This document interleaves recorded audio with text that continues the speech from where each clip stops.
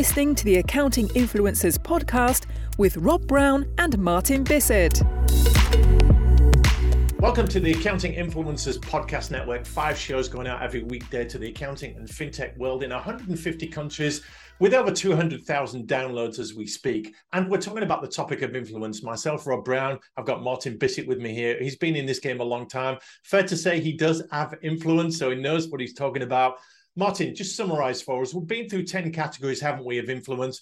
And we've talked to 2 particular audiences. We have. We've talked to accounting practitioners wanting to influence the business communities, the people who are their existing and potential clients. And we're talking to those who are serving the accounting profession by providing software or services or products of some kind to aid accountants achieve their goals. Now, it doesn't matter which one of those you are.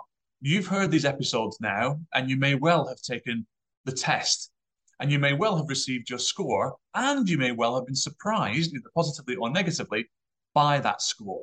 Now, here's the thing. Whatever your score has turned out to be, that doesn't matter. What does matter is how you now improve if your score needs work, or leverage if your score is strong already. Because at this point, you now have recognized the need to be influential. You don't need influencing of that.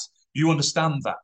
You now have got a desire to find out what your starting point is. That's the next step on the ladder. Having taken the score, you've now found out where you're strong and where you come up short. That's the next step on the ladder.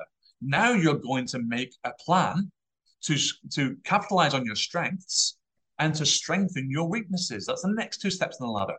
And this, guys, is your journey to ultimate influence. Yeah. And Martin, this is also about, you may have made it, you may have become a success, you may be at the top of the tree, but what are you doing to stay there? And this speaks to reinventing yourself and innovating and staying relevant and current. Absolutely. I mean, let's put me under the microscope. Let's interrogate me on this, see if I can walk my talk.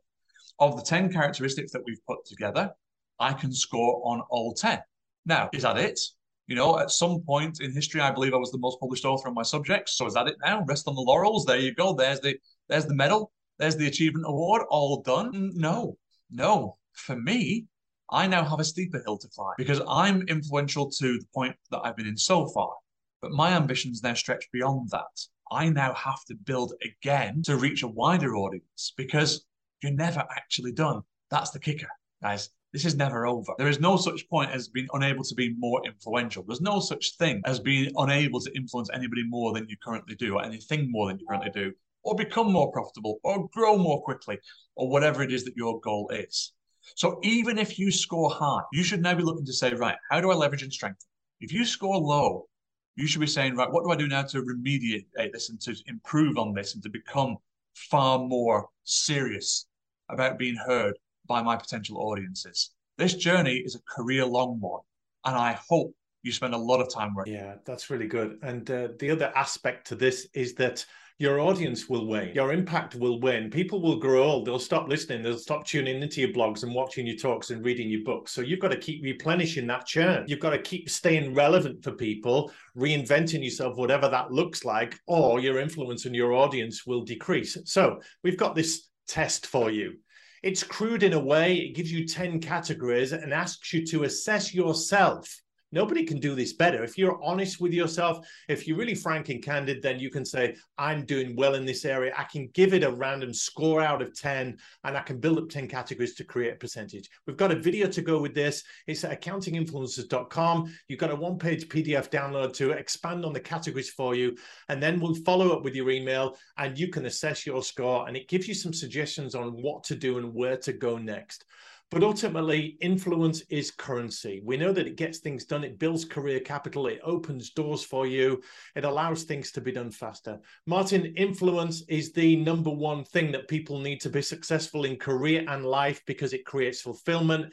It creates legacy. It creates purpose. It's got to be right up there as a key primary goal for our listeners. Yeah, and it proves and validates the work you have done. It proves and validates who you are professionally.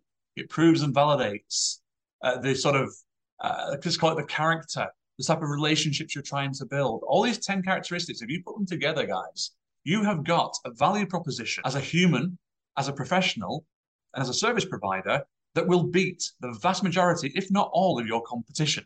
So it's critical that you build it to its highest possible level. Yeah, if you want to stand out, if you want to be a little bit different, if you want to be perceived as a little bit better or different than your competition, whether that's internally in a firm or externally in the business community, whatever you're selling, whether it's ideas, opinions, projects, initiatives, or hardline products and services, you need people to say yes and buy into what you are doing. That requires influence. So go to accountinginfluencers.com, take the test, get your score, and make yourself better tomorrow than you were today. This is where it starts.